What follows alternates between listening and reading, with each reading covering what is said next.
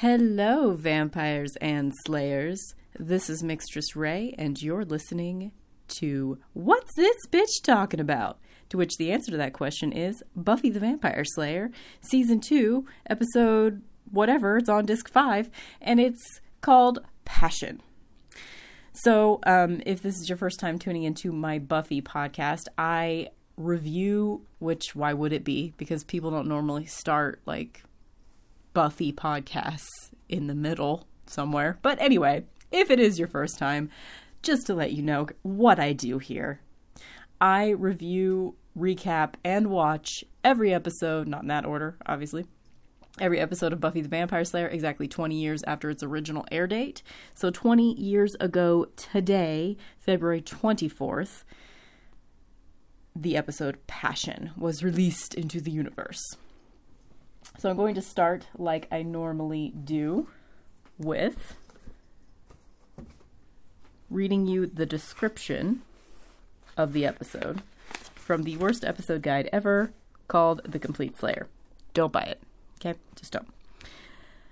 Buffy awakens to discover a drawing from Angelus on her pillow. She pleads with Giles for a way of stopping Angelus entering her home. She tells her mother that Angel is stalking her and that Joyce should never invite him in.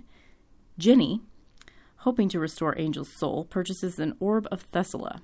The shopkeeper warns her that the spell's translation has been lost, but Ginny replies that she's working on the text. With Ginny's help, Giles devises a spell to exclude Angelus from places he had previously been invited into. Angelus asks Joyce to help him get Buffy back and mentions that they made love. But he is unable to enter the Summers house as Willow and Buffy perform the spell. Ginny completes her program, but Angelus knows that she is planning and kills her, leaving her body in Giles' bed. Giles attacks Angelus at the factory, and Buffy arrives in time to prevent Angelus from killing her watcher, but Angelus escapes. Willow takes over as substitute teacher and accidentally misplaces the computer disk that is the key to Angel's soul. Okay. Ooh. This is a very heart-wrenching episode, of which there are many in the series of Buffy the Vampire Slayer, especially in Season 2. Season 2 is when we first realize that Buffy is going to punish us emotionally. We saw the first inklings of that when Angel first loses his soul in Innocence, which was 4 or 5 episodes ago, something like that. And we see it again in Passion. So the big deal with Passion is, there's been a lot of Giles getting worried that Angel has done some pretty shitty stuff in the past and he might do it to Buffy because he's obsessed with her, blah, blah, blah. And this is when we see the biggest display of that. Angel kills Willow's fish, strings them up on a string. He kills Jenny in this episode. He breaks into Buffy's bedroom and Joyce's bedroom and draws them while they're sleeping and leaves the drawings of them for Buffy to find. He basically just exploits every place that he's been invited into in the past. And the terror is just ratcheting up for, being scared of Angel at this point.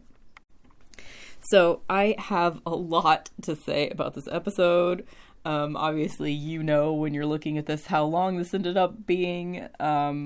It could be another 2-hour podcast. So I apologize if you're not into that kind of thing. But if you're not into that kind of thing, you're probably not listening to this anyway. So let's just do it.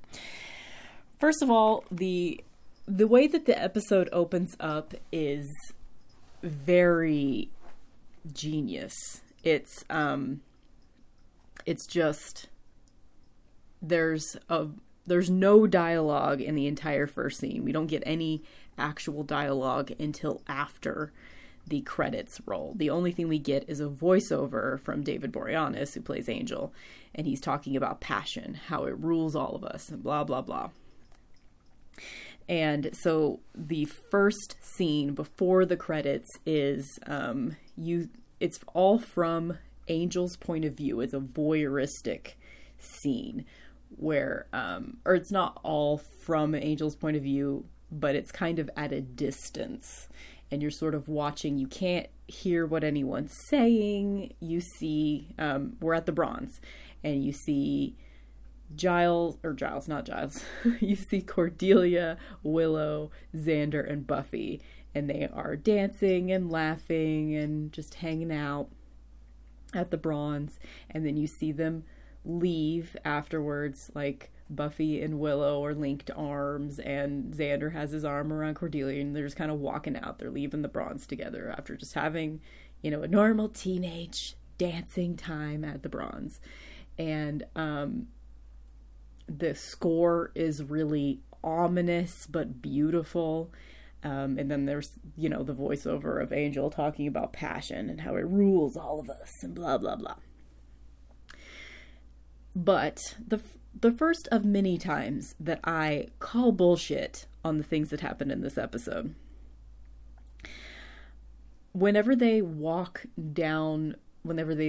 the Bronze and they're walking down the alley, leaving, the four of them, they walk right by Angel, who is draining a woman of her blood, and he just, pushes her to the ground as they're walking by. I think we're supposed to think that he's in shadows and that they wouldn't notice, but it seems very obvious, and I think that Buffy would have sensed that. So I call bullshit on that little moment, but whatever. We're supposed to, just be reminded by that shot that Buffy is just a teenage girl and she's being stalked by this evil thing. Don't forget, she's being stalked by this evil thing. So, that's pretty much the first scene. We continue to voyeuristically, the next scene after they're walking out of the Bronze is Buffy. You are looking through her bedroom window at her, and she kind of looks out the window like she thinks something's there, but then she decides they're not, and you see her walking away from the window, unzipping her dress, and then you see her getting into her bed and going to sleep. In her jammies later. It just cuts from her walking away, unzipping her dress, to getting into bed in her jammies. And then you see Angel. You can see him, in the corner, through the window as she's, getting into her bed.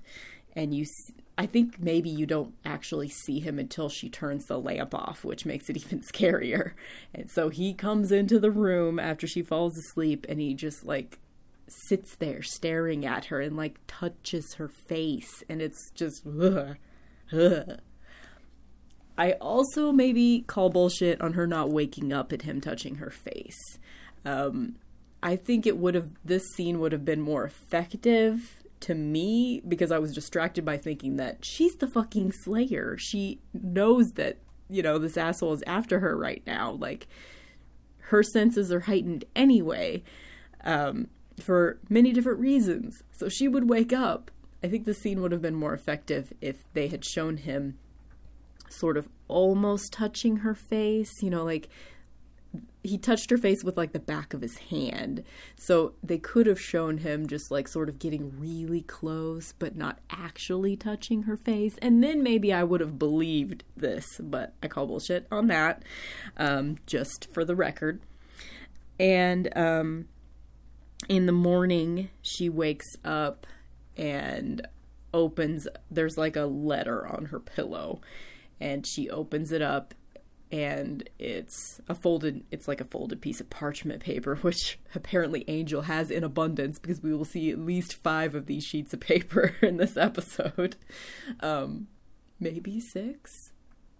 I don't know. Anyway, whatever. We don't need to count the number of... He has a whole stationery set, okay, of this parchment paper that he just carries with him, I guess. Whatever. Anyway, so she unfolds the paper, and it's a drawing of her sleeping. So he has left it there because he wants her to know that he was there. And so she goes to school. I don't know if that is when the credits happen, or if we see her opening up the letter after the credits. I don't know. Either way, the dialogue doesn't start until she goes to the library and talks to Giles. I think the first dialogue you hear other than the Angel voiceover is Buffy saying, "He was in my bedroom." Here's another time I call bullshit. Just, if you're keeping track, don't take a shot every time I call bullshit in this episode because you'll be too drunk by the end. Giles says, "Who was in your bedroom?" She's like, "He was in my bedroom." And Giles says, "Who?" Like, fucking shit, Giles. So Giles's reaction to Buffy being really upset that Angel was in her bedroom last night, I call bullshit on that entire thing, because he has been, caution man this entire time. He is always like warning her about how creepy Angel's about to get, because he's read how creepy Angel gets. He is her watcher. His entire job is to protect his slayer, and she's like taking this shit seriously. She's like, "Dude, he was in my bedroom, what the fuck? We need to figure out if we can revoke his invitation," and blah blah blah. And Giles just kind of basically says, "Well, you know that he's like this, he's gonna try to provoke you, and blah blah blah." Like, he would be genuinely worried. He would be much more worried than this, but he basically just tells her, "Ignore him, and I hope and maybe he'll go away." Which, call him bullshit on that. That is not how Giles would react in this situation, but, even Buffy can't be perfect. Okay. Buffy the show, not Buffy the person. Obviously, she can't be perfect. We know that. So, let's see, I'm going to my notes here. Yeah, call bullshit on his cavalier attitude here. And I also call bullshit. It's like the 5th time I've called bullshit on them just realizing that they can revoke his invitation. It's been several episodes since Angel went evil, and Angel has been invited into Willow's bedroom, Buffy's bedroom, Cordelia's car, whatever, and Giles' apartment, which both of my episode guides are mention that, when was he invited into Giles' house? I don't remember this, blah, blah, blah. But I don't know, maybe we didn't literally see him, but I feel like there was a point in, Prophecy Girl, maybe the last episode of season 1, when Giles and Angel were working together to translate that prophecy that said that Buffy was going to die. And I think Angel goes to Giles's apartment to give him the book or get the book from him, or I think he goes to Giles's apartment to talk to him about that prophecy situation. So I'm pretty sure it's totally legit that Angel was invited into Giles's apartment at some point. So these are all places that Angel goes in this episode. Places he's been invited. And I think that with Giles being Buffy's watcher and Giles being caution man in general, he would have thought about this before, and he would be investigating how to revoke the invitation. And I think they could have gotten around this whole thing if they had just dropped a couple of nuggets in the last few episodes of Giles he could have just casually mentioned at some point, "Hey, I'm trying to find some spell to revoke Angel's invitation." They could have said this before. But it was like they hadn't even thought about it until this episode, which, that's my biggest call bullshit on this entire situation. Okay, so, sorry, I'm nitpicking and I need to move on. Okay. There's a funny joke. The Jonathan, who is still unnamed at this point, even though we've seen him several times, we still don't know that his name is Jonathan. He comes into the library with another student, and everybody, they're having the conversation. This is, that conversation of hey, maybe we can revoke his invitation, blah, blah, blah. And Jonathan and the other student walk in because they want a book from the library. And everybody just sort of what? What are you doing here? And Xander says something like, "This isn't a Barnes and Noble." And Giles is like, "This is the school library, Xander." So there's just, a little funny joke about how nobody ever goes into the library except them, which is cute. But then, like, because they're having this conversation that obviously these students can't overhear while they're in the library, Giles decides to take everyone outside into the hallway, and he just, like, abandons his post as librarian. Like, he does not give a shit about school librarian job at all whatsoever, which is kind of funny. Then, okay, so they're outside now. They're, like, in one of the, like, the outdoor hallway area or something. And Giles is telling Buffy, I know how hard this is for you. And Buffy, this is just a funny little moment. Buffy just gives him a look after he says, I know this, how hard this is for you. And he's like, all right, I don't. And this is when he says, you can't let him get to you. So this is obviously a foreboding moment right here. He says, you can't let him get to you, no matter how provocative his behavior may become. So, spoiler alert, later, Giles is going to definitely react to Angel's provocative behavior. Okay, then the next scene is, like, the end of class. We are in Jenny's computer science class, and she's telling everyone about an assignment that's due. And that, and I think this is just a nice little moment that they peppered in that somebody might not, like, recognize if they weren't paying really close attention. Because I think, you know, this is probably the 7th, 8th time I've seen this episode. And, or more, I don't know. And I didn't notice it until this time watching it because I was taking notes. But Jenny says that whenever they turn in their assignment, she wants both a paper copy and a copy on disc of the assignment. So that was just a nice little moment because later that comes into play. Let's see. So Giles comes in to ask Jenny if she knows anything about, like, can you revoke an invitation? And she just happens to have a book on her desk. She gives it to him because she's been working on it. So thank God somebody was thinking about it, right? So so at this point, you know, we're revisiting the whole situation that, like, ever since they found out that Jenny is actually Yana of the Calderash clan instead of Jenny Calendar, it's not even her real name, there's been a rift between Giles and Jenny. Like, their relationship has just, like, barely started anyway. You know, like, every time they sort of get close, something happens. You know, like, Jenny's becomes inhabited by a demon, and then she gets mad at Giles for a while, and then they start to make up, and then this happened. And, you know, like, so they've obviously been attracted to each other since the beginning, but, like, their relationship has never really gotten going.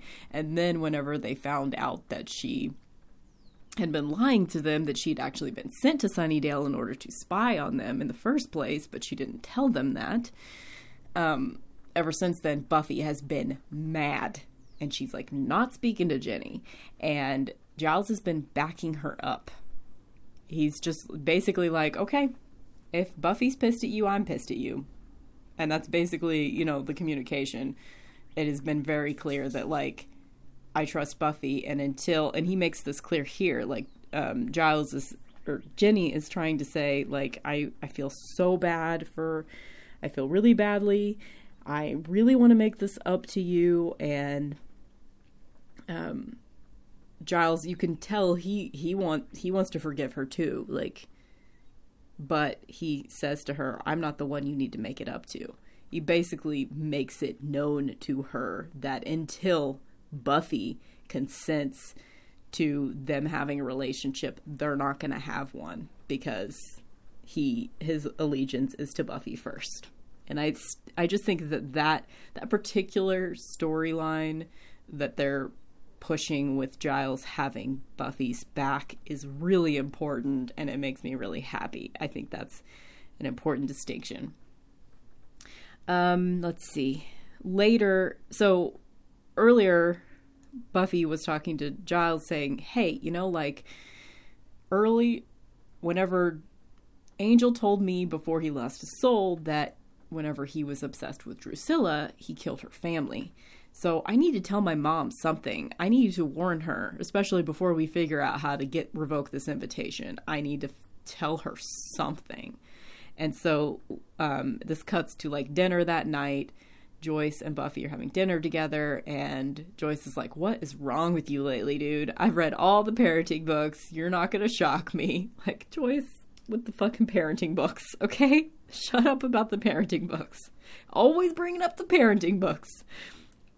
Take a shot every time Joyce brings up parenting books. No. Anyway, so basically Buffy tells Joyce, like, hey, do you remember that angel guy? Because she did meet him once for like a second, and she told him that he was tutoring her in history or something. So Joyce is like, yeah, I remember him. She says, well, we were dating, and he is kind of following me around. He's not letting things go. I don't want to talk to him right now. Don't invite him in. And she, she plays it off like she doesn't really think he's dangerous, but she just wants her mom to know not to invite him in. Which is kind of weird, but, I mean, it's the best she could do without telling her what the fuck's going on. So that's when we see Willow and Buffy having a conversation on the phone, and this is when Willow discovers that her fish are not in the tank, they're in a string inside an envelope. So not only does Angel carry around with him, like, parchment paper, like full size too. Like, where does he put that? Does he have it already pre-folded in his jacket pocket? Like, what? He's not carrying around like a folder full of stationery, but apparently there's also envelopes, because there was an envelope. So this is when we see that he has exploited the fact that he has been invited into Willow's room at one point. And so Willow gets really freaked out, and she comes over and stays the night with Buffy. So this cuts to them sitting on the bed together, and Buffy's just like, I just don't understand, like, when stuff like this happens, my first instinct is still to just go tell Angel. I can't believe it's the same person, and he's so different. And Willow points out something really important. She says, well, you're still the only thing he thinks about. So this is probably a good time to have a little thought experiment. So what is Angel's end goal here? So he kills Jenny. Obviously that hasn't happened yet in the episode, but he's gonna kill Jenny. He is, killing Willow's fish. He's drawing pictures of people while they're sleeping. Like, he's trying to freak Buffy out a lot. He's trying to break her down psychically, but he does not want to kill her. And obviously he did this with Drusilla. And he no longer has Darla. Darla's been killed. Darla was his maker. And he did this to Drusilla. He killed all of her family. He slowly drove her insane, and then he turned her into a vampire. So I've never really thought about, like, obviously he wants to torment her. He wants to, completely break her down. But the end game here, I think it's important to note that his end game is not to kill her. I think he wants to make her a vampire. He loves her. He's obsessed with her. He wants her to be with him forever. But he wants her to be completely reliant on him. So, and I think we see, and this may not have been the intention, like, there are plenty of moments in this episode and others where Angel could have killed any number of Buffy's people. He could have killed Xander by now. He could have killed Willow by now. He could have killed Joyce by now. He could have killed Giles by now. Basically, they're not taking his evilness as seriously as they need to. And he had the opportunity later in the episode, as we'll get to, he has the opportunity to, he and Buffy are fighting when Giles tries to kill him later. And like, because Buffy is distracted by fighting him, she's not seeing that Giles is knocked out and fire is about to, he's about to get set on fire. And Angel points it out to Buffy. He's like, are you going to let your old man burn? And then he, like, sort of, like, pushes her off the little balcony thing that they're standing on to help her get down to him. So I think that something has infected him. Even Soulless Angel, who is extremely terrifying and awful, something has infected him where he is not quite as evil as he used to be. Because he's had many opportunities to kill the people that Buffy loves, and he hasn't done it.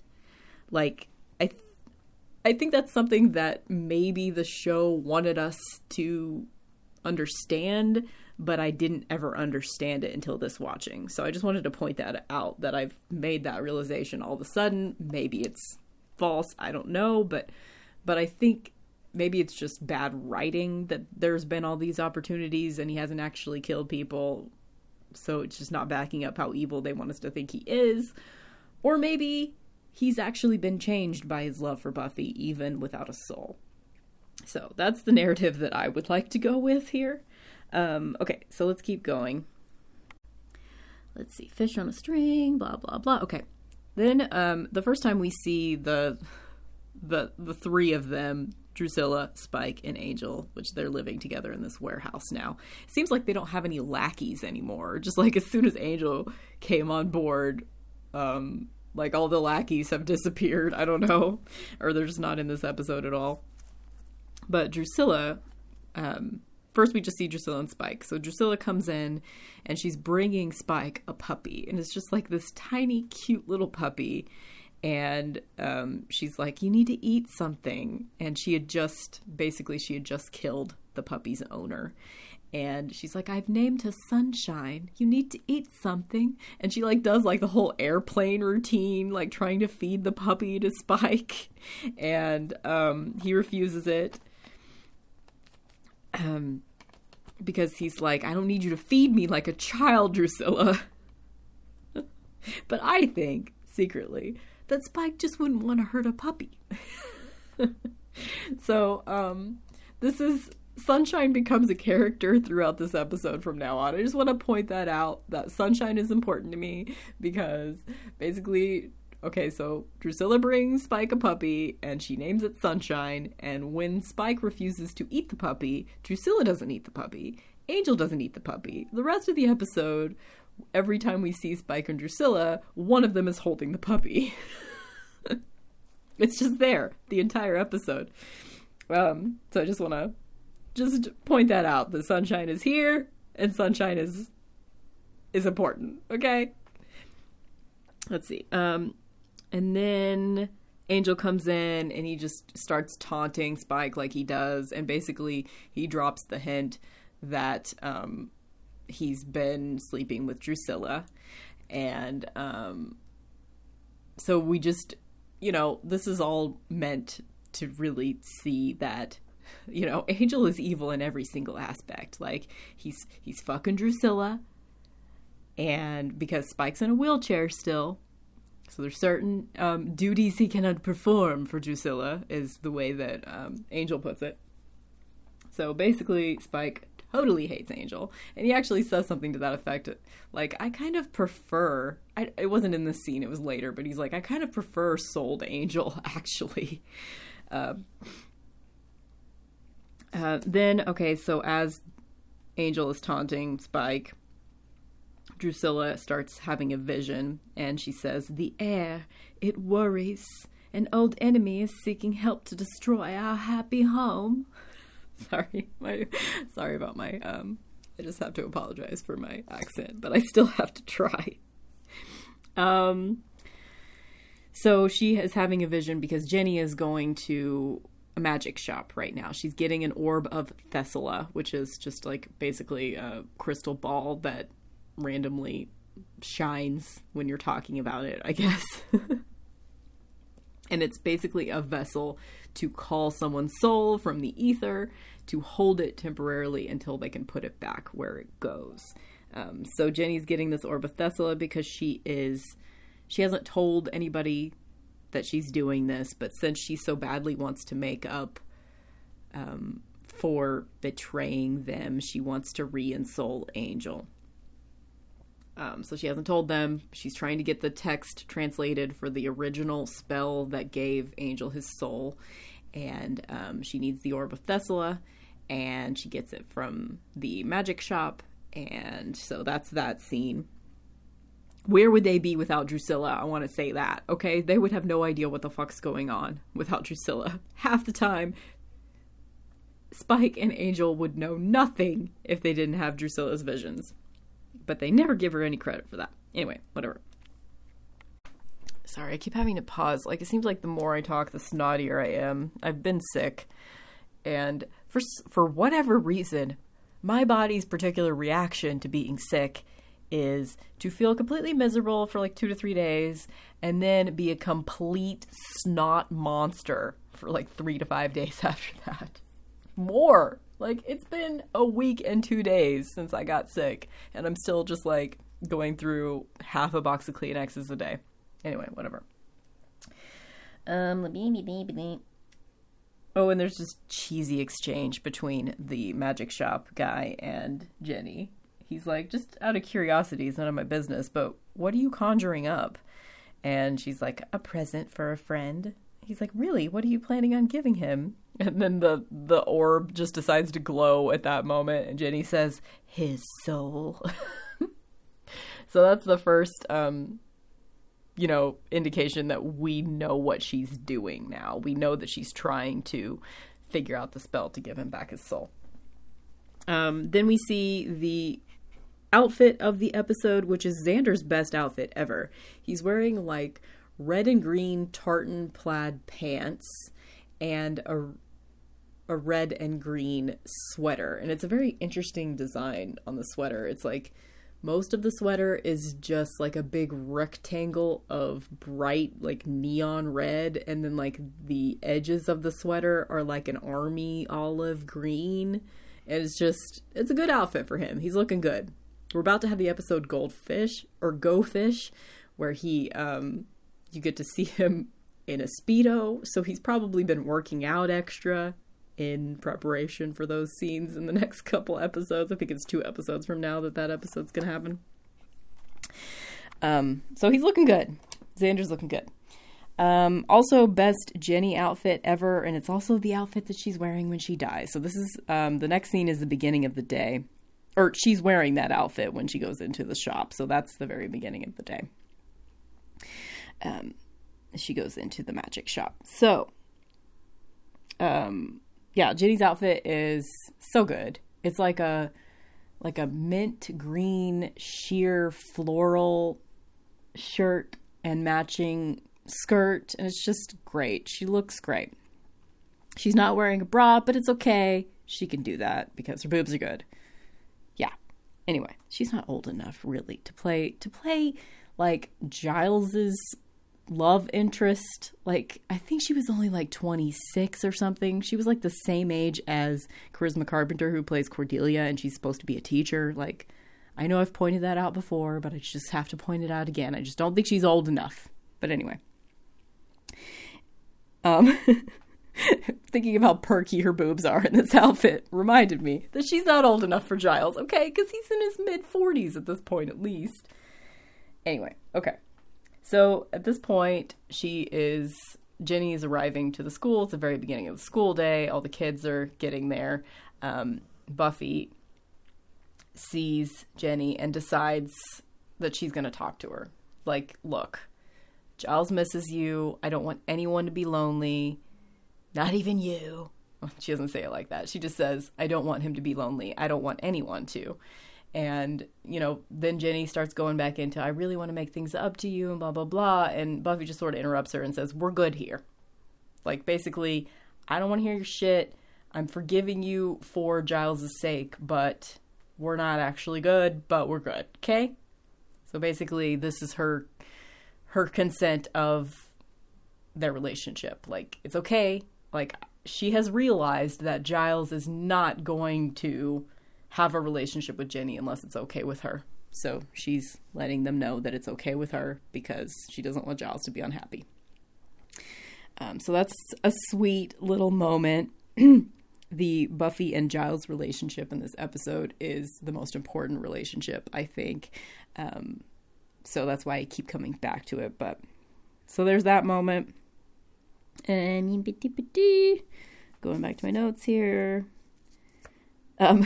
So then she goes to the library, and Giles basically tells her that now he has the spell for how to revoke Angel's invitation to all the places he's been invited to previously.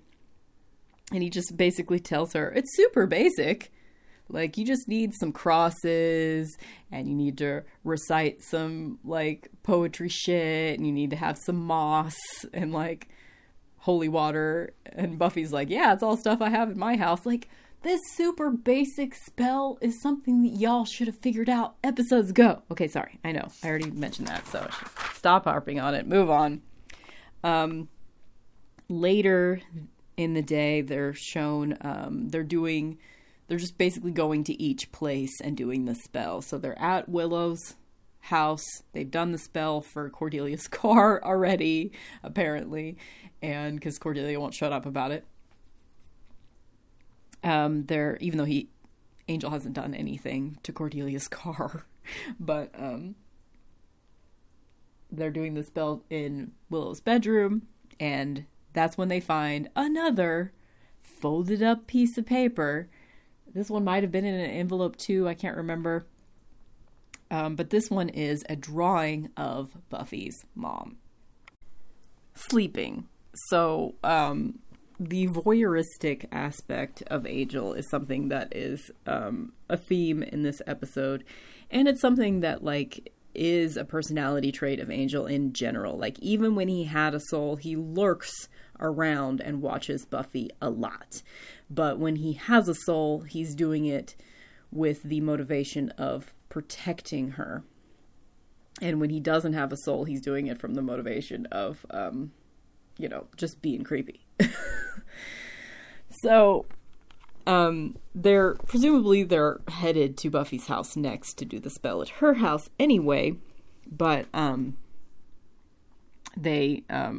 this picture of Joyce while she's sleeping that has been left for Buffy in Willow's bedroom, which is just weird, but, just adds to the creepiness factor, because he knew that she would be there at some point, because it's Willow. And so that leads her to going home even faster. The next scene is Angel talking to Joyce. So she's coming home with a bag of groceries, and he just sort of like ambushes her as she's getting out of her car, and tells her, I need Buffy. You need to talk to her. I need to be with her. Ever since we made love, I can't stop thinking about her, blah, blah, blah, blah, blah. And he's just being super creepy and makes Joyce drop her groceries, and he's like picking up oranges and shit to like help her put stuff back in the bag. And it's a very, I don't know, it's a really good scene and just amps up the creepiness factor. And to Joyce's credit, she is, she's saying, no, you're scaring her. Like, you can't see her. No. Like, go away. I'm going to call the police. And as soon as she gets in the door, Angel tries to follow her in, but Willow and Buffy are coming down the stairs doing the spell. So his invitation has been revoked. So it's a good thing that he left that little picture of Joyce to make them get to Buffy's house to do this spell faster. Because otherwise Angel may have killed Joyce at this point. It's possible. So, yeah. Anyway. So that happens.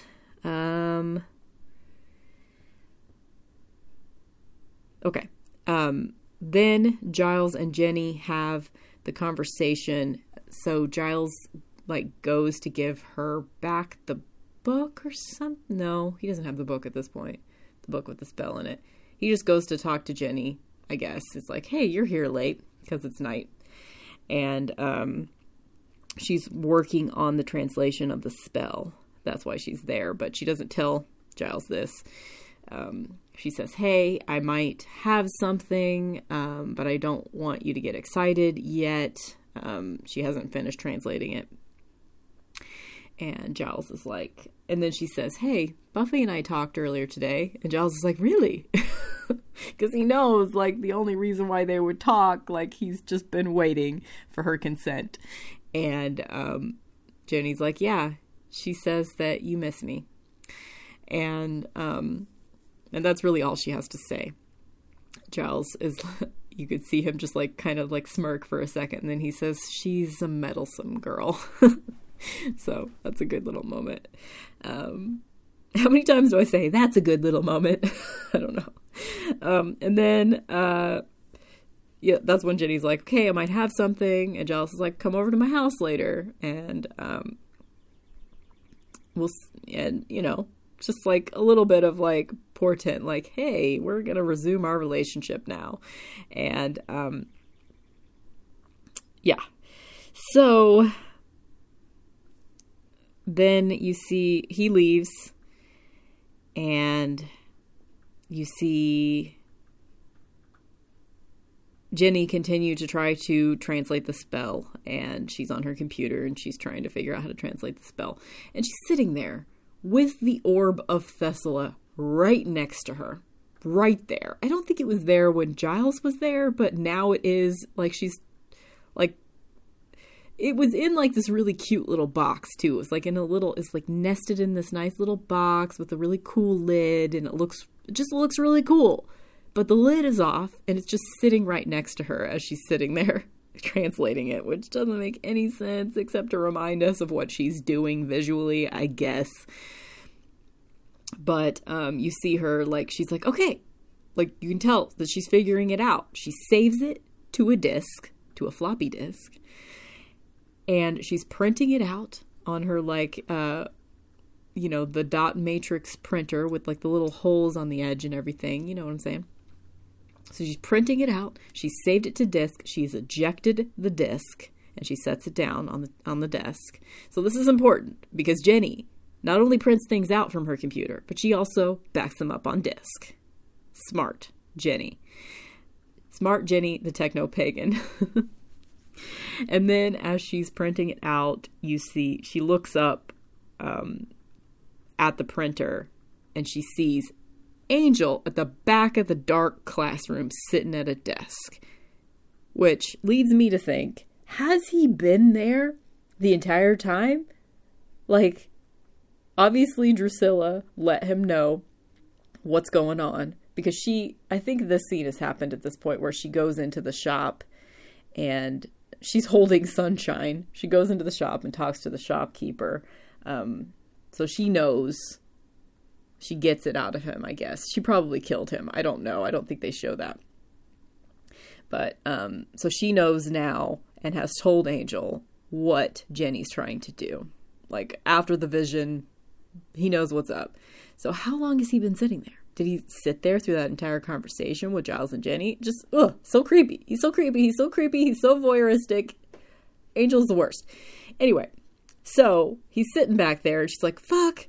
She's printed this thing out. She's super happy for a second because she figured out the spell. And then she tries to, like, tell him, I figured out your cure. Like, why are you doing that? Like, he doesn't want the cure right now. You know this. But she says that to him anyway. And then this is where he chases her through the school. And she's like you're led to believe she's the only person in the school right now. It's late at night. He chases her through the school, and you think, like, first time watching this must be extra terrifying when it actually happens, because you think that, you know, Buffy's gonna step in at the last moment. You think that she's gonna be saved. You have no reason to think that Jenny is going to be killed right here. And then he kills her. He just very, like, casually breaks her neck. Doesn't even drink her blood or anything. He doesn't care. He just wants to kill her. He's not hungry. He doesn't give a shit. He just breaks her neck.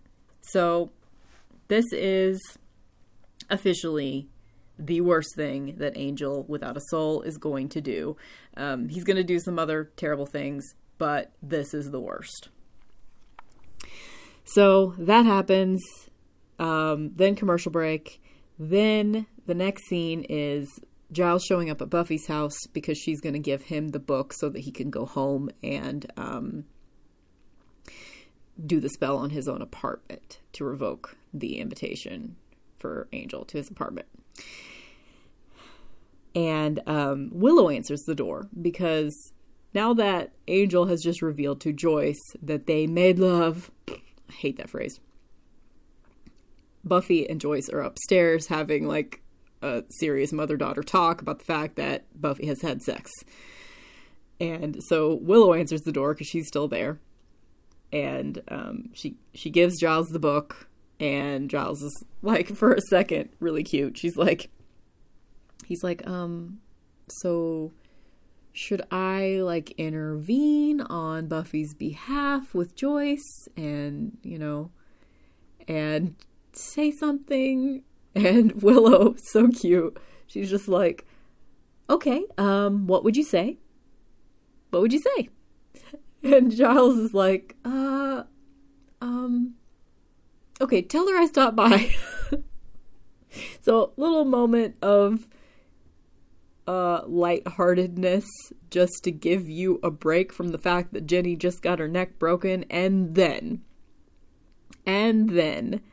I think first we see the talk with Buffy and Joyce. I think we do see that first.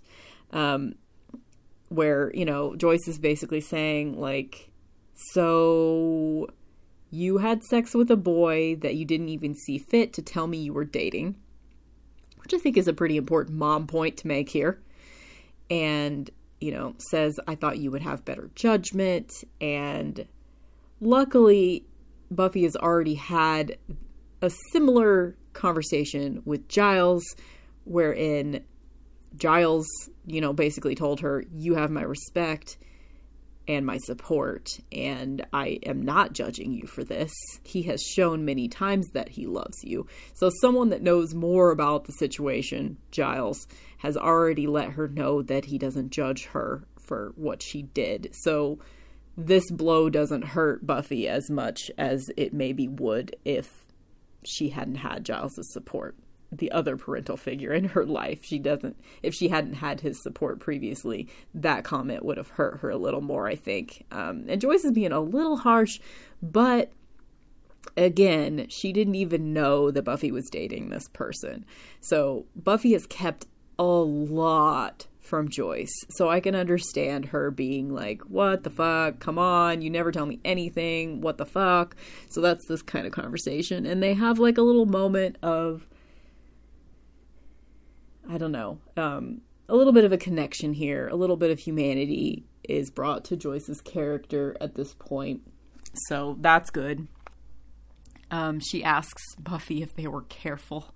And Buffy just sort of interrupts her and like, Mom, no. Like, And, you know, I think that's an important thing to think about here for a second. Do you have to wear condoms when you have sex with vampires? I don't know the answer to that question. I don't. Like, you would think no, because they're not going to get you pregnant, and they probably don't get sexually transmitted infections, so they probably can't give them to other people. So, probably they didn't. Like, I don't think that Angel probably had condoms. But anyway. So they have that conversation, and this is the first time I wrote this down because, like, I think at this point we've all assumed that Buffy was, you know, had never had sex before. She had sex with Angel. We assumed that it was her first time. But I don't think it has actually been said until this moment when Joyce asks her, was that your first time? And then she was like, wait, I don't want to know. I don't think I want to know. And then Buffy says, yes, he was the first and only. So I think this is the first time we actually get confirmation of that. And I think that's pretty smart to not make Buffy's quote unquote virginity like a big issue. Like, They basically just showed this situation as Buffy wanted to have sex with him. She thought about it. She was thoughtful about it. They were together for a while before she made the decision to do it. She was not coerced. And then she did, and then we don't find out until episodes later for sure that that was her first time. So I think I'm pretty sure they don't outright say it before this moment. So I think that's classy if that's the case, and I think it is. So let's see. And then at the end of the conversation, just another nitpick of the episode is Joyce is like, well, I guess that was the talk. No, it wasn't the talk, Joyce. The talk is, here's what sex is. Here's how I think you should probably handle it. Here's what I expect from you when you do start having sex.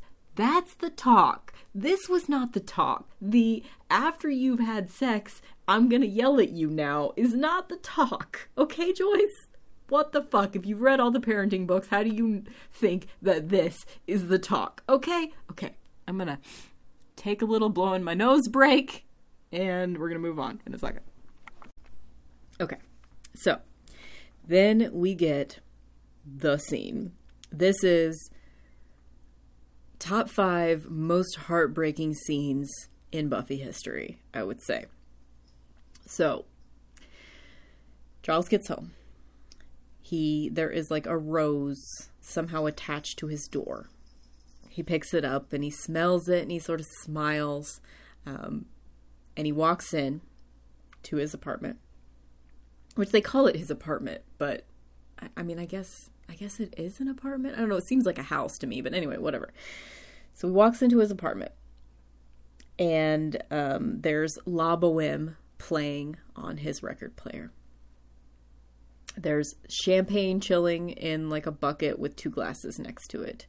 There's candles on he has like, the only thing he has upstairs is like his bedroom.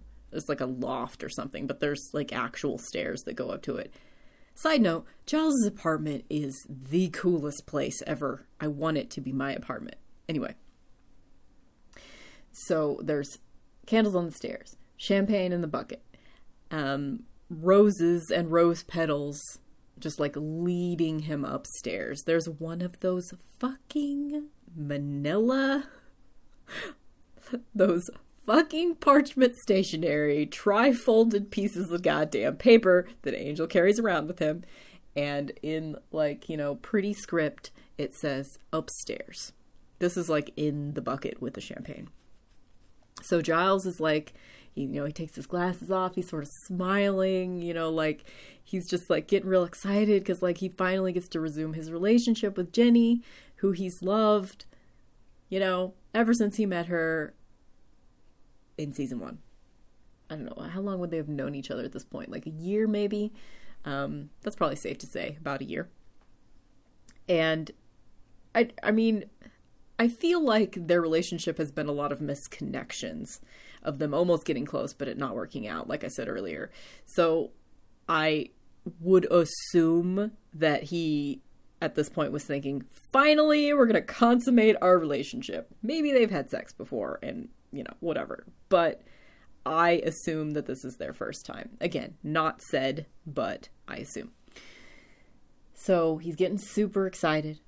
He looks so happy, like finally we're going to reconcile and, something good is happening. Finally, something good is going to happen. He picks up the glasses and the champagne and he starts walking up the stairs. And as this is happening, the La Boheme situation is like going to a crescendo. The opera is like amping up as he's walking up the stairs. And then you see, as he's like the stairs sort of spiral and then you can kind of see the room. Like, I don't think it has a door. You can see his bed, like, before you're even at the top of the stairs. So his acting, Anthony Stewart Head's acting in this moment is very supreme, top-notch, because you see his face. You almost I feel like you almost see his face go through the 5 stages of grief. Like, not really, but like you see so many different emotions go on his face. Like at first he's so excited, anticipation, walking up the stairs. He thinks he's gonna find Jenny, like, I don't know, in lingerie or naked or something. I don't know. But instead she is dead in his bed. And so you see him like with that anticipation, and then it goes to confusion, and then he realizes that she's dead, and then it's just like you see him just sort of like not want to believe it, but then he does, and you just see his face fall, and it's just, and then they cut to his face in the next scene, and he's sort of like standing outside his doorway. The police are there, and he's just shut down. You know, he's in shock, and they're like, hey, we need to take you down to the station and question you. And he's like, of course, yeah, procedure. I need to make a phone call first. And he does this, like, being in shock, acting so well. He's just completely out of it. But he realizes he needs to call Buffy and tell her what happened. Thankfully, he does call Buffy and tell her what happened. Like, because this action right here is going to save his life here in a little bit. So he calls Buffy, and then we go back to the voyeuristic Angel. We see it from his point of view. He is lurking outside Buffy's house, watching. Willow's still there. They're like walking through the dining room together, which looks like they're just sort of like touring the house, walking about like in a Jane Austen novel, just like walking around the house. I don't know, whatever. So they're walking through the dining room, just sort of talking, whatever. And the phone rings. Buffy goes to answer the phone, and you're seeing all of this through the door, through the windows, through the curtains. Like it's all like from afar through the lens of like the glass and the curtains. You're seeing it from outside, and you can't really hear anything that anyone's saying. You're just seeing it. Again, that voyeuristic thing. And so you see Buffy has, you know, she answers the phone, and you see her reacting to it, and she's just sort of, and then you see different reactions to grief too that different people have. Like Buffy's just sort of, she shuts down. She doesn't really say anything. She just kind of starts like doing that wide-eyed thing that she does before she starts crying, which is how Buffy always starts crying. And then she just sort of like kind of like starts to drop the phone, and Willow takes it from her, and then you see Willow's reaction to Giles telling her what just happened, and Willow just starts crying immediately, and Joyce runs in the room whenever she hears Willow crying and hugs her. Like she doesn't even know what the fuck's going on, but she just like immediately starts hugging Willow, and when Willow starts crying, of course, that's when you start crying, because that's how it works. So it's a really, really well done scene. I think it's just interesting to see the scene in that kind of voyeuristic aspect of just, you know what news they're about to get. You can't hear what they're saying. The only thing you hear is Willow crying, because it's loud enough that you could hear it outside the window. And you just see Buffy sort of like, she just sort of slides down, like she's hit the wall behind her, and she's just sort of sliding down and curling up into a fetal position on the floor. And I don't know, it's just really effective. The emotions of that, it's just really effective. Then the next scene is, let's see, Xander and Cordelia show up to pick up Buffy and Willow to go over to Giles. They apparently have gone by Giles's house, and the cops were there, and the cops said that he had left to go to the station. So, like, I don't know, some of the cops were still there, whatever. But, so they were like, okay, well, we need to go to Giles's house. And Willow, for a second, says, well, don't you think Giles would want to be alone right now? And Buffy says, I don't care what he wants right now, because I'm afraid of what he's going to do. So she knows immediately that Giles's reaction to this, once the shock wears off, is that he's going to go try to kill Angel. She knows that immediately. And I don't know, it's very observant and very cool that she knows that. And they go over to Giles's apartment. Giles isn't there. And that's when they all see, what had happened. They see, I guess, Angel also drew a picture of Jenny dead. So he's just drawing pictures of all kinds of chicks sleeping in their beds, and this one's just dead.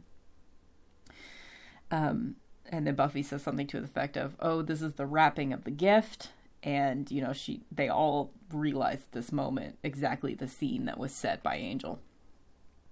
And Xander's like, "Oh, poor Giles." And then he gets angry. So I think this is an important moment too. So at first, Xander goes into this speech of, "I told you so. I've always hated Angel. You guys weren't on board until now. Somebody needs to kill him." Because at this point, they're realizing that the reason that Giles isn't there is because he's probably gone to kill Angel. And Xander's like, "Good. Somebody needs to kill him. Faster, pussycat. Kill, kill." And at first, my initial reaction to that is like, "Xander, shut up. This is not time for I told you so conversation." But then I realized, okay, well, this is just his reaction to this situation. Willow's reaction was hysterics. Buffy's reaction was shock. Giles' reaction was shock and then anger. Xander is going to anger immediately. And that's what he does. Later, whenever Joyce dies in season 5, you see him freak out, get really frustrated, and punch a wall. This is just how he has to deal with how he deals with grief. So it's important that, I don't know, it's a consistent display of character that Xander is like this now. Xander will be like this again. This is how Xander reacts to extreme, grief situations. He reacts with anger. So, I understand that situation after the initial, "Fuck Xander, seriously, not time for I told you so." So this is when Buffy's like, okay, well, he's gonna go to wherever Angel is. So he's gonna go to the factory, so I gotta go. Then you see, I guess we probably saw this before, but I don't know. We must have, because there is a shot of Giles in his apartment packing a bag, and he packs a can of gasoline and a bunch of weapons and a big duffel bag, and he's walking out the house. And he looks kind of calm, I'm just doing this right now. This is what needs to be done. I'm doing this. So that must have happened before that scene. Let's see. Blah, blah, blah. Okay. And then we flash to the factory before Giles gets there. So Drusilla, Spike, and Angel are having a conversation. This is where Spike tells Angel, "I kind of preferred you when you had a soul." Because they're sort of talking about how Jenny was trying to ruin their happy home by giving Angel back his soul. Drusilla's holding Sunshine at this point. She was also holding Sunshine. I don't know if I mentioned this earlier, but when she went to the shop to talk to the magic shop owner guy, she was holding Sunshine. And she was like, "Sunshine is worried." But she worries. Oh, Sunshine. So she's holding Sunshine at this point. Sunshine's still there, still kicking.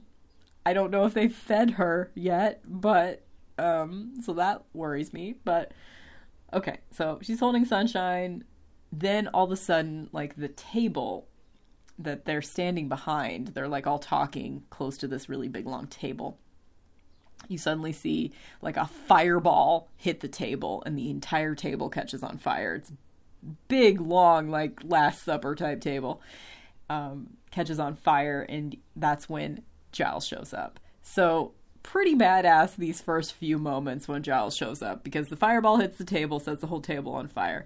Then Giles sort of storms in. He's got a torch, and as he's storming up to Angel, walking across this table, he just sort of without even looking, dips the torch into the fire to light it as he's walking by the table. So pretty badass. And then he just sort of bitch slaps Angel a bunch of times with the fiery torch. And you don't see her do this, but I paid extra attention to what's happening with Sunshine, because For a second, I started worrying that they just left Sunshine, the little baby puppy, in this fire, and that he goes to a demise. He or she goes to a total demise in this fire. But I paid extra attention and like rewound it a couple times. Drusilla hands, you don't see it happen, but at some point, Sunshine is no longer in Drusilla's arms, but Sunshine is in Spike's lap. So at some point, Drusilla hands Sunshine off to Spike, and she starts to try to like go and help Angel. And Spike just sort of grabs her and like, hey, no fair going into the ring unless he tags you first. And then they sort of like escape. He convinces Drusilla to stay out of it and protects her and gets them away from the fire. And they just sort of leave quietly as Angel and Giles are fighting. So Giles gets a bunch of really good bitch slaps in with the torch until Angel kind of finally like reacts, and he is holding Giles by his throat, and he's probably about to kill him, except Buffy intervenes, of course. And once she intervenes, Angel drops Giles and he's unconscious. So then they start fighting. Buffy gets some good smacks in, and she's really doing a good job. You think she's about to overpower him, actually, whenever Angel sort of distracts her, like, are you gonna let your old man burn? And then they show a shot of, you know, Giles being knocked out and the flames are in front of him, and, you know, so she has to go. She has to go to save Giles. She pulls him outside, and he starts to come to. And he like starts yelling at her at first, like, why did you come here? And she punches him. And that moment of like, she punched him just hard enough that he sort of fell to his knees, but he didn't get knocked out. And it just sort of gave him something else to feel for a second, because he was angry and yelling at her, and he was about to go back in there to try to finish Angel off. So she needed to distract him. So she punched him. And just that moment of being punched was enough to make him just break down into tears. And then she does too. And she just hugs him and says, like, you can't leave me. I can't do this without you. And it's just such a great moment between the two of them. Because it's so sad, you know, like finally Giles breaks down and cries, you know, he gets to depression at this moment. I feel like I wrote down the 5 stages of grief just to like think about it in the context of this episode, because I feel like the writers were thinking about that. So the 5 stages of grief, in case you don't know, in order of their presentation, is denial, anger, bargaining, depression, acceptance. So I feel like at this point, Giles has hit depression. I feel like anger and bargaining were happening as he was there trying to kill Angel, of course, and then he hits depression right after Buffy punches him, and he starts crying and she's hugging him, and like... And then, okay, so the next scene is Giles and Buffy at Jenny's grave. Her tombstone just simply says Jenny Calendar, which I call bullshit on that, because they all knew that that wasn't her real name. So I think that kind of sucks. You know, I feel like that's sort of a disservice to her memory. They probably did it just so everyone watching would know who it is, but like the context of their conversation would have said that, even if her tombstone didn't. So I think it kind of sucks that they put Jenny Calendar on her tombstone, and that she was, I mean, like the fact that she was buried in Sunnydale anyway, like I think her family would have intervened and she would have been buried somewhere else, you know? Anyway, whatever. I'm trying to harp on that too much. It just, I think it's not very believable. So they're having a conversation as Giles is leaving flowers on Jenny's grave, and he says, you know, in my years as Watcher, I have buried a lot of people. And I'm thinking, well, before he was Watcher to an actual Slayer, like, what kind of danger was he actually in? Like, what? I don't know.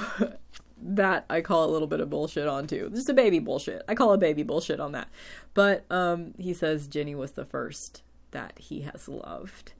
And Buffy just sort of says, I'm really sorry that I didn't kill him when I had the chance. Because she had a moment at the end of Innocence when he had first lost his soul.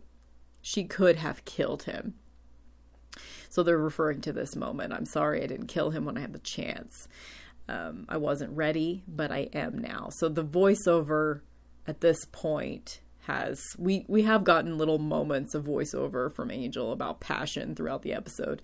But at this point, they transition into the next scene where Willow is telling everybody in the computer science class that she is going to fill in for Jenny until they can find a replacement for her. And you see, that's when the voiceover of what Buffy is telling Giles in this moment, it turns to voiceover. And this is where we get, I think, the stage of acceptance. Finally, we've seen Buffy go through all of these, stages of grief, and we see her finally get to acceptance in this moment, where the voiceover has been taken from Angel to Buffy. I think that power shift is something we're supposed to get there, where she just says, I wasn't ready. I am now. So that is what we get from this episode. After all of this happened, finally Buffy is ready to kill Angel. And she actually says something to the extent of, Angel's gone, we'll never get him back. And as she says that, Willow is sort of setting her stuff down at Jenny's desk because she's getting ready to teach the class for her. And the disc that no one knows that Jenny backed up his spell on the disc. Oh, I forgot to mention that when he chased Jenny around to kill her, he pulls the computer off of the desk onto the floor and it catches on fire, which I don't think would actually happen, but whatever. It catches on fire and he burns the pages that she just printed out with the spell on it, with the fire coming from the computer. And he's like, I'm killing 2 birds with 1 stone, and teacher makes 3. And that's when he starts chasing her before he kills her. I didn't mention that part. But, so everybody thinks that the spell is lost. Which, do they even know? At this point, they don't even know that Jenny was working on this spell. Drusilla knows because of her visions. But, and Angel talked to Jenny about it. So, but they don't know that she was even trying to do this. And they don't know about that disc. And the disc, right as the voiceover of Buffy is saying, Angel's lost forever, nothing's going to bring him back, I know I have to kill him now. That's when you see the floppy disk drop from the desk where Jenny had set it down. In between the desk and a file cabinet or something. So you see it fall and hope maybe never to be found. So that's an important little scene, of course. So that's it. So that's when Buffy hits acceptance. That's the end of the episode. Let's see. I guess we can go to, there's something I tried to do research I have several Buffy books that I consult, and most of them didn't really even mention this episode that much, which I thought was odd. I maybe need to get better Buffy books because I feel like this is an episode that really does need to be talked about. But in my really good episode guide by Nikki Stafford called Bite Me, I wanted to read this. This was her little section of nitpicks on the episode. I just wanted to read this part. Okay. Another nitpick about time. Giles and Jenny make plans to meet at his house, and he leaves her in the computer science room, dropping by Buffy's house momentarily before heading home. Meanwhile, Angel talks to Jenny, chases her through the school, kills her, takes her body to Giles' house, chills some champagne, arranges flowers, puts on the music, lights numerous candles, and draws a picture of Jenny's corpse before Giles gets home. Did Giles' car break down somewhere? So I thought that was an important nitpick right there. But as I was reading it just now, I thought of something. Perhaps Angel had this whole thing planned out. Perhaps he knew before he went to the school to kill Jenny that he was going to do this whole thing. So if he did, he could have gone to Giles' house, chilled the champagne, done all of that other stuff, lit the candles, except put on the music. He could have done most of that scene setting before he went to the school to kill Jenny. And then all he would have had to have done is put her in Giles' bed, draw a picture of her real quick, turn the music on, and leave. So, it would have taken him forever to draw that picture. But, yeah. Anyway, I just wanted to point that out, that it was a pretty astute observation. Like setting a scene the way that he did would have taken some damn time. Anyway, so that was just an important point, I thought. So let's get to I've been taking so many notes, and I'm gonna have to buy more paper because I have like a Buffy binder with loose leaf paper in it, and I keep taking paper from the other seasons that I haven't gotten to yet, and I am gonna have to buy more loose leaf paper because I take so many notes, you guys. Okay, so my ratings for the episode. The object of affection, I always like to pick something from the episode that I would like to pluck out of the episode to keep for myself. I didn't mention that because the Orb of Thessala was sitting right next to Jenny when Angel attacks her, the first thing he does is pick up that Orb of Thessala and throw it against the chalkboard behind Jenny's head, and it smashes into a million pieces. I forgot to mention that. But the object of affection, both for my mom when we watched it together the other day, and for me, is that Orb of Thessala, because it's pretty cool. I mean, it's basically like a crystal ball, but it has a lot of like inclusions in it and stuff, so it's very interesting to look at. It's probably quartz. It's probably just a quartz ball, but it's like, you know, palm sized, and it's pretty cool, and it has that awesome little box that it sits in, like in a little satin nest inside this really cool looking box with a design on it and everything. So that is the object of affection of the episode, the thing that I would like to pluck out to keep for myself. The quote of the episode is for me, is when Drusilla is getting that vision, and she says, "The air, it worries." So that's the quote. The outfit of the episode, like I said earlier, is Xander's Christmas plaid fantasy, is how I wrote it down. Because his outfit, through the majority of this episode, once you first see him in those plaid pants, the day that Jenny is murdered, is his best outfit. Although Jenny's outfit really is pretty great in this episode as well. That's the one that I would wear Xander's outfit too, but Jenny's is also pretty great. Let's see. The music in this episode, the episode started in that scene right before the credits when there was the voiceover of Angel and there was no dialogue, and it was all the voyeuristic shit while they were at the Bronze, that first scene. What was playing was Morcheeba's Never an Easy Way, which is a pretty great song. And of course, the La Boheme that was playing in Giles' apartment. And also, I read in my episode guide book that there was like some kind of choral singing as part of the score during the last scene, whenever Giles and Buffy are at the cemetery, and then it goes into Willow teaching the class. There's like some choral singing. It's very subtle. It's just part of the score. But apparently Anthony Stewart Head, who plays Giles, he like specifically asked if he could do that singing because he's a singer. So at the end, when you hear choral singing, apparently it's Anthony Stewart Head's voice. So that's a good little tidbit of information. So that's the music that's in the episode, which it's fun to be able to talk about that because a lot of the time there aren't there isn't any music in Buffy except for score stuff. And most of the time I don't like the score that's in Buffy, but this episode, the score is really great. And it's still the same person that does the score, Christoph Beck.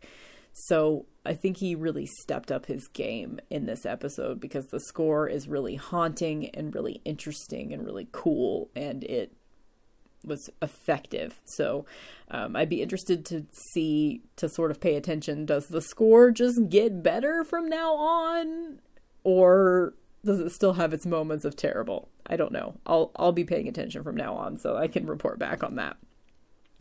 I also always like to have a most valuable player of the episode. I could have, as in most episodes where Drusilla is there, I could have easily given it to Drusilla, because if she hadn't had a vision, Angel never would have known that, Ginny was trying to restore his soul, and, this episode wouldn't have happened, which obviously we'd be spared a lot of pain if this episode didn't happen, but it's an effective episode and it needed to happen to progress the storyline of Angel's evil. We needed to get to the point where Buffy finally accepted that he is lost and she needs to kill him. So this episode got us to that point, and without Drusilla having the vision, it wouldn't have happened. But I did not give the most valuable player to Drusilla. I could have given it to Jenny, because she was the one that gave them the book that revoked Angel's invitation. Techno-pagan to the rescue. She also was figuring out the soul restoration spell. Like, she was pretty much a badass up until her death in this episode. But I did not give the most valuable player award to Jenny. I could have given it to Giles, because he, with the fireballs and with the him backing Buffy up still and basically telling Jenny that until she says it's okay, they're not going to have a relationship, and that whole thing. I could have given it to him, but I didn't. I could have given it to Buffy because she saved Giles, and she is her regular badass self in this episode. But I decided to give the most valuable player award to Sunshine the puppy, who we'll never see again, but I confirmed that Sunshine was in Spike's lap as Drusilla and Spike got out of the warehouse before it, burned down. So presumably they're going to be in a totally new location the next episode, or they'll just still be lurking around in the warehouse while it's burned. I don't know. Why don't they hang out at Angel's apartment? Angel has a really cool apartment, but I guess he just doesn't hang out there anymore because that's sold Angel's style of apartment. He would rather lurk in a gross abandoned warehouse instead. I don't know, whatever. So Sunshine is okay. I would like to believe that Sunshine was like, dude, y'all are too dramatic, and just jumped off Spike's lap and ran away and found a home somewhere. So most valuable player, Sunshine the puppy. My 5x5 ratings, I like to give a score out of 5 for both the overall, how much I enjoyed the episode, and then the, because Joss Whedon's vision for this show in general is creating metaphors of real life adolescence in horror. So how well do I think the message was conveyed through the metaphors in the episode is the other score out of 5. And then I multiply those two scores together to get a final overall score for the episode. So as far as enjoyability, obviously I didn't enjoy this episode because it's extremely emotionally punching, but I think it was executed well. Despite all of those bullshit moments and all those nitpicks, it was executed really well. And it's a really good episode, and it furthers the plot. Like I said before, I think it's a really good episode of Buffy. So it gets a 4. Because I docked it a point for all those nitpick and bullshit things. As far as conveying the message here is, obviously, it's very literal in this episode. It's passion drives us, and we would have a lot of peace if we didn't have passion, but then we would be hollow, all that Angel voiceover shit about passion is, it's very black and white what they want us to think about this episode, I think. So as far as that's concerned, I think this episode is more literal than most. So it's able to convey the message a lot more simply than most episodes do. So I gave it a 5 for that. So overall, the episode gets a 20. So let's look ahead to see when we get to, because of the nature of this project, sometimes I don't get to have an episode every week. So where are we?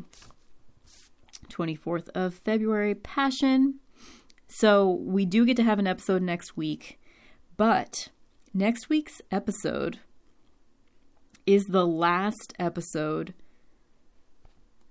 is the only episode that we will get to talk about in March. We will not have another episode of Buffy after next week until the 28th of April. So that really sucks. It's going to be a big hiatus. I'll have to figure out what I'm going to do in the midst of that hiatus. Like, I probably don't want to leave you guys completely high and dry with no podcast episodes between the 3rd of March and the 28th of April, which is what we're looking at. But for now, I will be back next week with the next episode, which is called Killed by Death.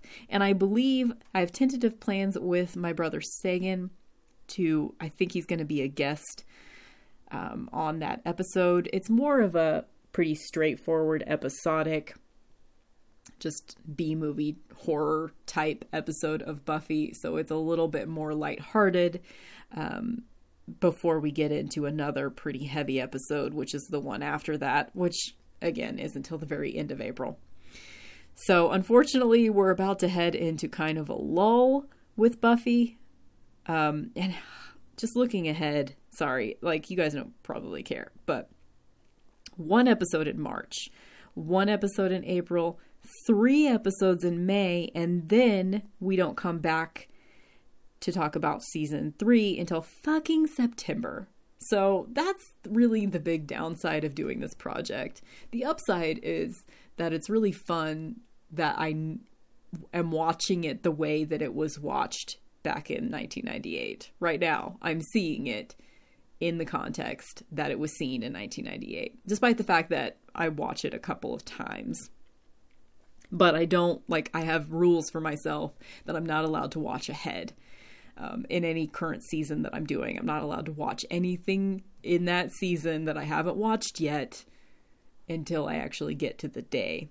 But that's the downside, is that in the next 1, 2, 3, 4, 5, 6, in the next 6 months, we're only going to see 5 episodes of Buffy. So really sad. So we're going to have all of June, July, and August, and most of September with no episodes of Buffy. Yeah. So sorry to bring you guys down, but this podcast, if you're listening in real time, there's going to be a lot of waiting to get to the next episodes, which is sad, but that's the nature of this project, and that's how I'm doing it. So I will be back next week, however, with Killed by Death. Thanks for listening, and I will see you next week. Bye!